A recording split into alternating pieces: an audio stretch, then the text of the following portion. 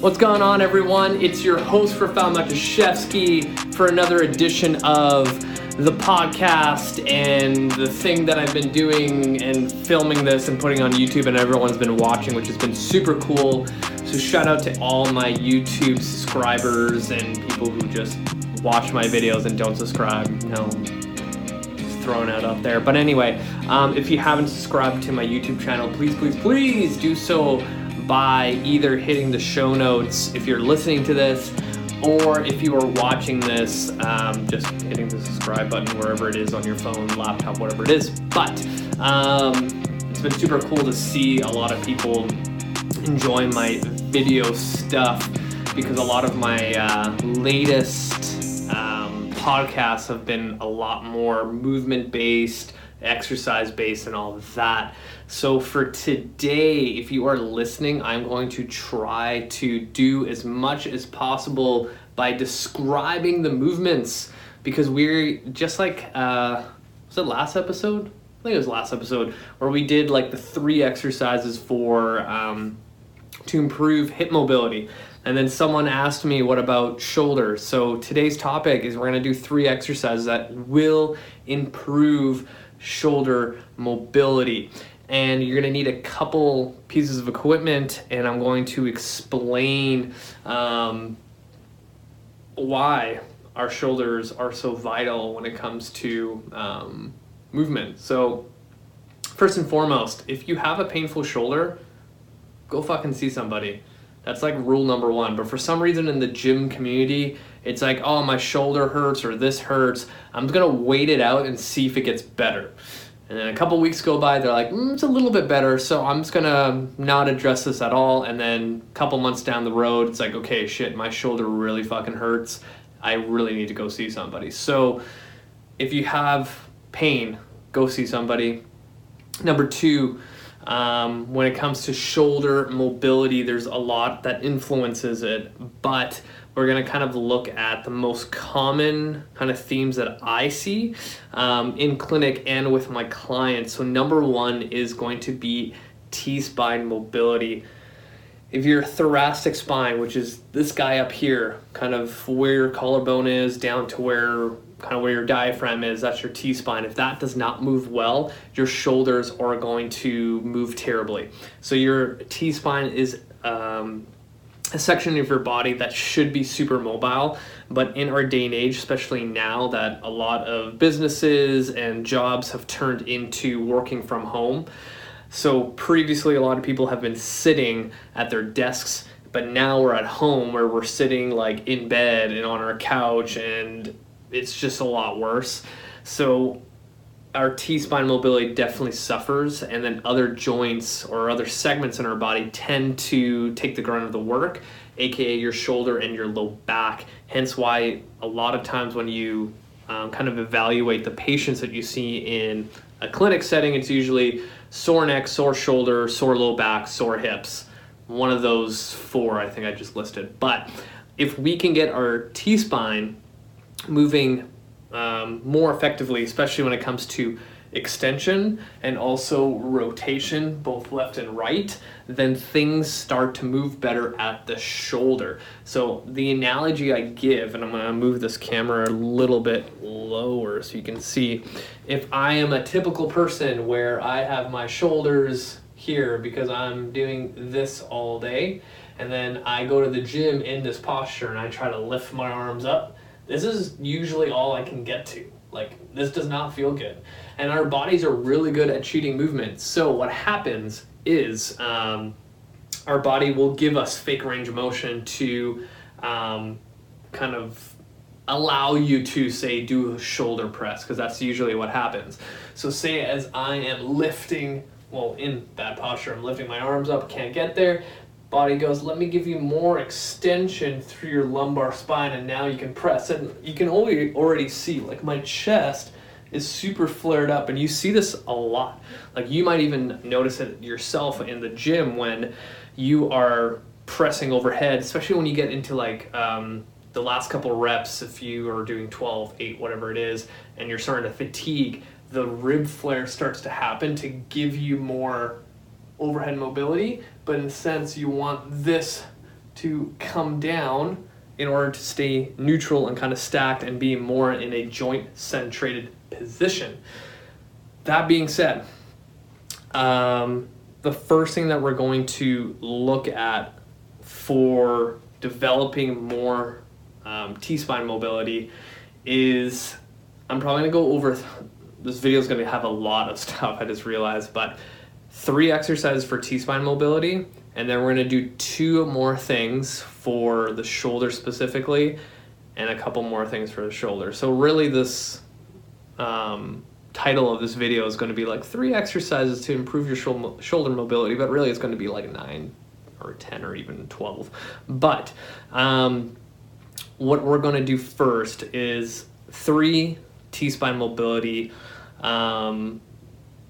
exercises that, one, should be done on a daily basis, or at least every time you do a warm-up. And I think that's another topic that I'm going to cover soon, is that how to actually create a well, thought out, purposeful warm-up, because most people don't warm up long enough, and most people just like fucking do random shit and end up going onto the bench press and doing some other stupid shit. So we're gonna look at the topic of probably a well-designed warm-up maybe next week. But first 3 exercises that need to be done on a daily basis for better thoracic mobility. The first one is a T-spine extension. So as I take this down, hopefully I get a good angle of the ground. And it's funny enough that I'm doing this because I recently had someone, I think on my Instagram, reach out about the thoracic extension exercise. So for this one, you essentially need just a foam roller. And the reason why I like the thoracic extension exercise is that because we are in such, rounded positions all day, it just naturally will feel good to be in an extended position. But again, there's a couple caveats to that, because kind of what I was talking about earlier with our rib cage kind of flaring, you'll see what I mean with this. So with thoracic extension, one, I'm placing the roller in the middle of my back and not my low back. Couple reasons why. We're trying to target our thoracic spine and not our lumbar spine. So that's number 1. Number 2, you don't have any ribs supporting your lumbar spine, so you end up just placing the freaking roller on your kidneys, and that doesn't feel good. So that being said, find kind of the middle position of your thoracic spine with your roller. And before you even start going into extension, what I want you to do is having your hands behind your head to support your neck, because it takes a lot of neck stability to actually just hold it here, and after a while it's going to fatigue pretty quickly. So hands are behind the head. I'm going to take a deep breath in. I'm going to exhale, and as I exhale, you'll notice that my rib cage naturally just falls down. I always cue that with any of my clients or patients to find a neutral position with their ribs. From there, I tell them, try to keep that position, and what we're going to do is slowly extend back with the spine, making sure my ribs don't overly arch and I'm not going through my low back. So trying to keep this neutral, I'm going to extend back and then come forward like a mini crunch. I'm going to do this a couple times, and then from there I'm going to roll up a little bit. What you'll notice right away is when we get up a little bit higher, it's going to feel a lot easier to extend back, because again, right over here, right at the beginning section of your rib cage, there's not a lot of musculature, and it's kind of at that tipping point where it's going to feel like it's too much. So as we get higher and we have more tissue to support our weight, it's going to feel a little bit easier. So same cue again, deep breath in, exhale, let the ribs fall, support the neck, and then we're extending and then going forward, back and forth. From there, one more time, I like to do 3 sections. So again, we're here, same idea, extend and then come forward, extend and come forward. Now, from here, there's 2 other variations. So again, everyone's a little bit different. I have my hips on the ground to do this. Another variation is if I have a wall in front of me. I can place my feet on top of the wall. In this position, I naturally have a tilt on my pelvis to ensure that my lumbar spine doesn't go into extension to cheat into what looks like thoracic extension. So that being said, that's one way of doing it. The other way of doing it too that sometimes works a little bit better is having the hips up into extension and then going into an extension pattern, because at least now my hips are somewhat in line with my lumbar spine, and now I'm just hinging at my thoracic spine. So you have a couple options there. Sometimes, and I'll throw, again, I knew this was going to happen, I'm going to throw in a lot of exercises, but sometimes, because everyone's a little bit different, because I believe the question I had on Instagram regarding my thoracic extension was due to asking if it would be a good idea to do this after a motor vehicle accident. So in my experience from the clinic, people in car accident scenarios are usually pretty beat up pretty bad. So something like this could actually be a good idea in theory, but in practice work out terribly. So how do you get thoracic extension in a less aggressive way? So one way I'll do it is doing a simple cat-cow exercise. So literally you're on your hands and knees and you're just going through the cat-cow motion to get both flexion and extension through the spine. So something a little bit low end. It doesn't require a lot of stability through the neck. And again, if you're a person who's been in a car accident, your neck has like literally gone through the ringer, so you want to play it safe. Like I always tell new coaches that you want to play along the rules of risk over reward. Like, is the risk worth putting your client or patient through a possibility of injuring themselves just because the exercise looks cool or whatever it is? Or is there something else that can achieve the same outcome that's a little bit on the lower end when it comes to safety? That being said, we've covered extension, and now we need to cover rotation. There are a couple ways of doing this, and the first one that like literally falls into my brain is an exercise called the open book. So there's so many different T-spine rotational exercises out there, but the particular reason why I always fall into the open book is because it is a passive like exercise where gravity does its job, or as something active, you're limited with your active range of motion, whereas in this case you have a little bit more of a passive feel to it. So again, you're going to use your foam roller, and hopefully you guys can see. I'm going to be lying down on my left side. My roller's in front of me. My top leg is going to go on top of the roller. So in this position, I'm going to try to go on a 45. I'm here. I'm going to have my left hand drive down onto the knee. This knee is never going to come off the roller. And if it does, I'm going to be cheating in the sense that I'm using lumbar rotation to make up for the lack of T-spine rotation. So this knee is going to be glued to the roller as hard as possible. And I always tell people to actively push down to create tension, to purposefully have this down. Your other hand is going to reach forward as far as possible. So I'm already rotating forward, and previously when I used to coach the open book, I would just start here and then open up, but I've been adding this forward rotation, and sometimes I can get a little pop or crack through the T-spine just doing this. And then from here, deep breath in, I'm going to exhale and open up across the body. And there's a couple things here. You can either have your hand come straight across, but I also like bending it, because a lot of times, again, this is from a clinical standpoint, is a lot of times when people have T-spine limitations, their traps and neck are super, super tight. So doing this, what usually happens, so imagine I am rotating across my body and I can't get my shoulder all the way down to the ground. What ends up happening is this position. And a lot of times when people have a tight T-spine, their neck is also kind of jammed up. So this motion, like already right now, my fingers are starting to get a little tingly, and what I'm doing is just placing a lot of stress on my brachial plexus, which is a series of nerves kind of bundled together that run from the neck down into the arm. So that's why I like going into this bent position. So as I rotate, I kind of bend and look in that direction. And if you want to be like more sport specific, if you are a golfer, this is the top of your swing.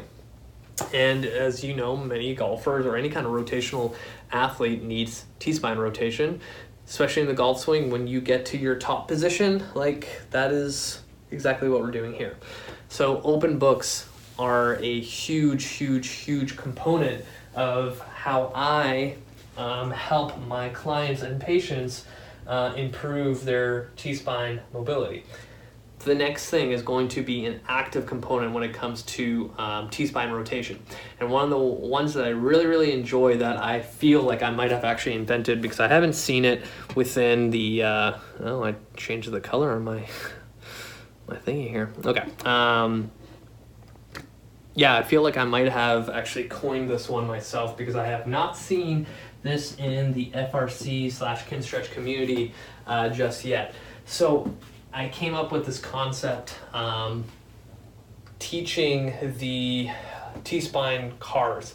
And the reason why I have not put T-spine cars in this video is one, that it takes a lot of, I want to say prerequisites, but almost having a better body awareness of what the hell you're doing with your top spine, because everyone moves their spine in one like motion. They don't know how to differentiate between this and this.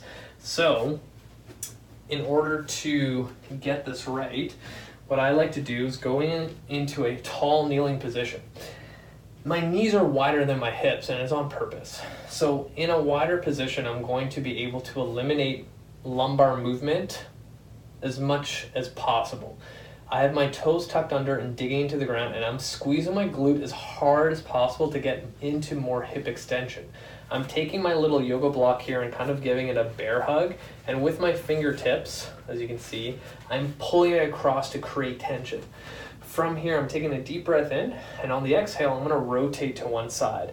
As I'm rotating, I'm squeezing glutes on both sides as hard as possible and digging my toes into the ground. And as I get to my end range, I actually feel a nice stretch through my hip flexor, literally almost like from the insertion down into my hip. From the origin into the insertion as I'm rotating. So if we all know, a lot of low back pain comes from tight ass hip flexors. So I'm kind of killing two birds with one stone. As I'm working actively for my T-spine rotation, I'm also stretching out my hip flexor. And I'm just going back and forth, nice and slow, getting that T-spine moving.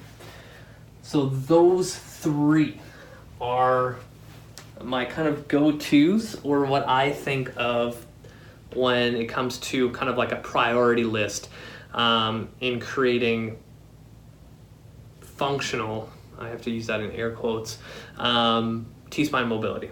Now, the next two that we're going to get into is for shoulder external rotation and internal rotation, and we're going to do some pails and rails in this. So if you remember from my other video, we're talking about this whole concept of pails and rails, where we're creating an external load by using an isometric contraction to influence tissue change, to give it information that I'm trying to create more freedom of motion and more control in these end ranges that I have, and I need to improve my end range in order to better my mobility, and in this case it's the shoulder.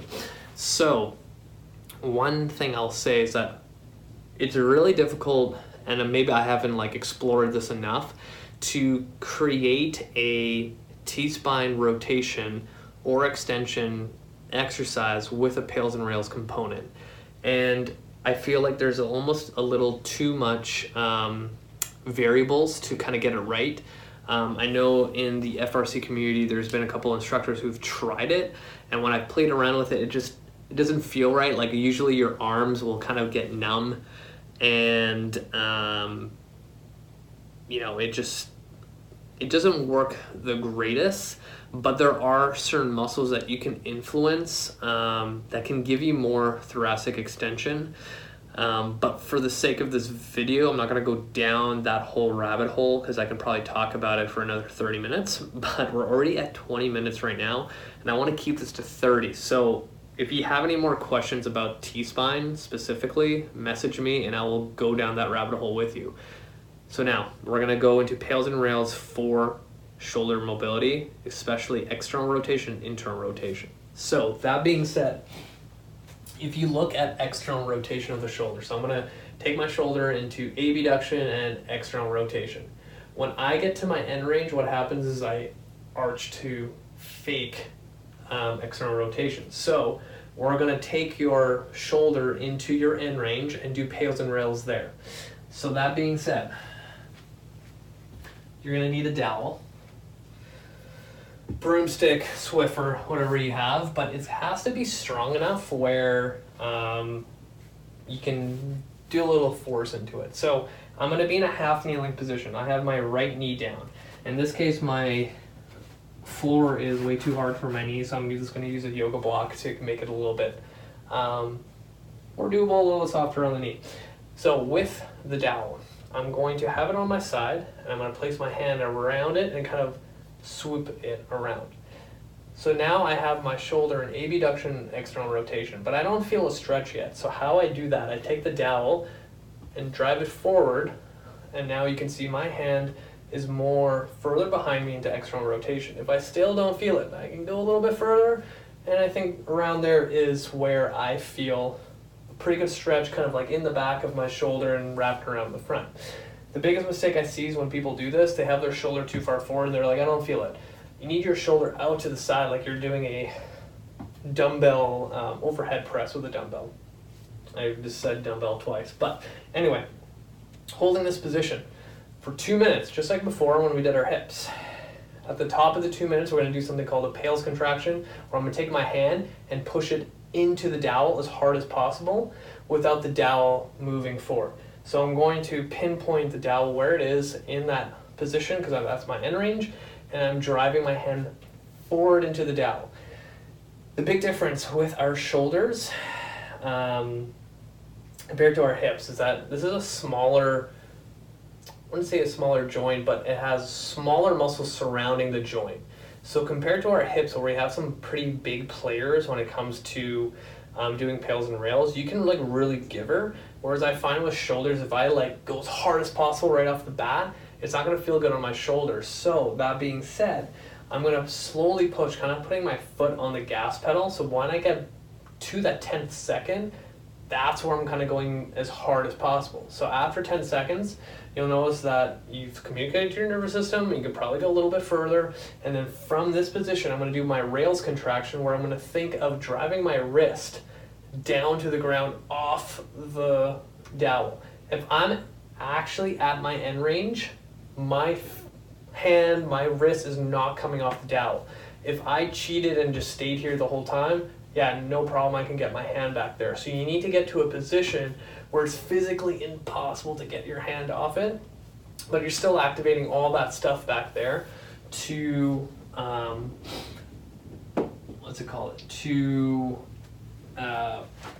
influence all the musculature that requires for shoulder external rotation. Now, from there, we're going to work on internal rotation for pails and rails, and then I'm going to throw some more exercises at you. Internal rotation, we're going to have to bring this down. All right, so in this position, this is the kind of like the old school sleeper stretch. So I'm going to start by lying down. We are going to have my left shoulder bent at 90. I'm going to take my right hand onto my left wrist and I'm going to push it down into internal rotation. The only way for you to cheat on this is if one, you have already a really good mobility, or you like end up pushing your hand out this way, because that doesn't do anything. But if I go right at 90 degrees with my arm and go down straight into a line, now I feel a stretch in my left shoulder. Again, holding for 2 minutes. In this position, my neck already doesn't feel good, so I can use that yoga block that I had and use that as a little pillow. As I'm holding, I'm breathing. Every exhale, I'm trying to like get deeper into the stretch. At that 2 minute mark, I'm going to show this with the fist and my right hand straight out so you can have a better visual. When I am pressing down, for my pales contraction, I'm going to further press down as hard as possible, and then with my left hand that's in the fist, I'm going to fight it to create that isometric contraction.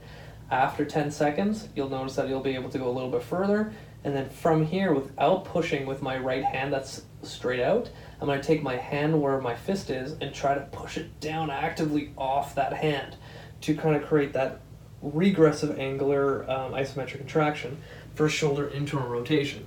So now that we have all that new required range, the biggest component of Pales and Rails is that you've opened up new lines of tissue, you turned off that emergency brake of your nervous system, and you now need to challenge that new range to keep it.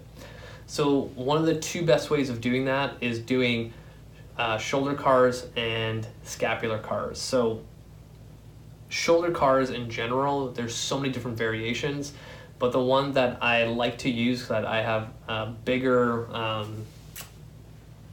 just a more, more success with is going 2 arms at the same time. So in my Kinstretch class, I like doing it in a seated position because there's less chance of hip movement and things like that. And you can do this literally in like a butterfly stretch, in a bear pose, a deep squat position if you really want to challenge yourself. But for the sake of this video and the difficulty where everyone can start is just in a seated position. And while you're here, it'll be nice and tall. So you're gonna start with both hands with fists in front, kind of just hanging out on the top of your shins. We're gonna come up as high as possible to shoulder flexion, and from here, in your end range, you're gonna start rotating your fists inwards. As I'm doing that, I'm trying to get behind me with my arms as far back as possible, and I'm still rotating. So if you look at my right wrist that I'm moving right now, I'm constantly rotating into internal rotation, which we just did, until I have my hands down onto the ground. I know you can't see it, but my hands are literally just on the ground into internal rotation. And then I'm going to come back, and I'm still internal rotating. I'm now externally rotating, just like we did before with the dowel, until I come back all the way forward and down. So again, I'm just coming up, rotate. And if you notice how slow I'm going, this is the pace that you need to do. Because a lot of times when people go too fast, your brain and nervous system can't remember that movement. But now if I go slow, I have more time to kind of dissect the movement that I'm asking for my body to remember. Now with the shoulder car, it's kind of one of those exercises that covers all bases. It covers all the movement patterns that your shoulder can do, and after doing Pales and Rails, that's like literally one of the best things that you can do.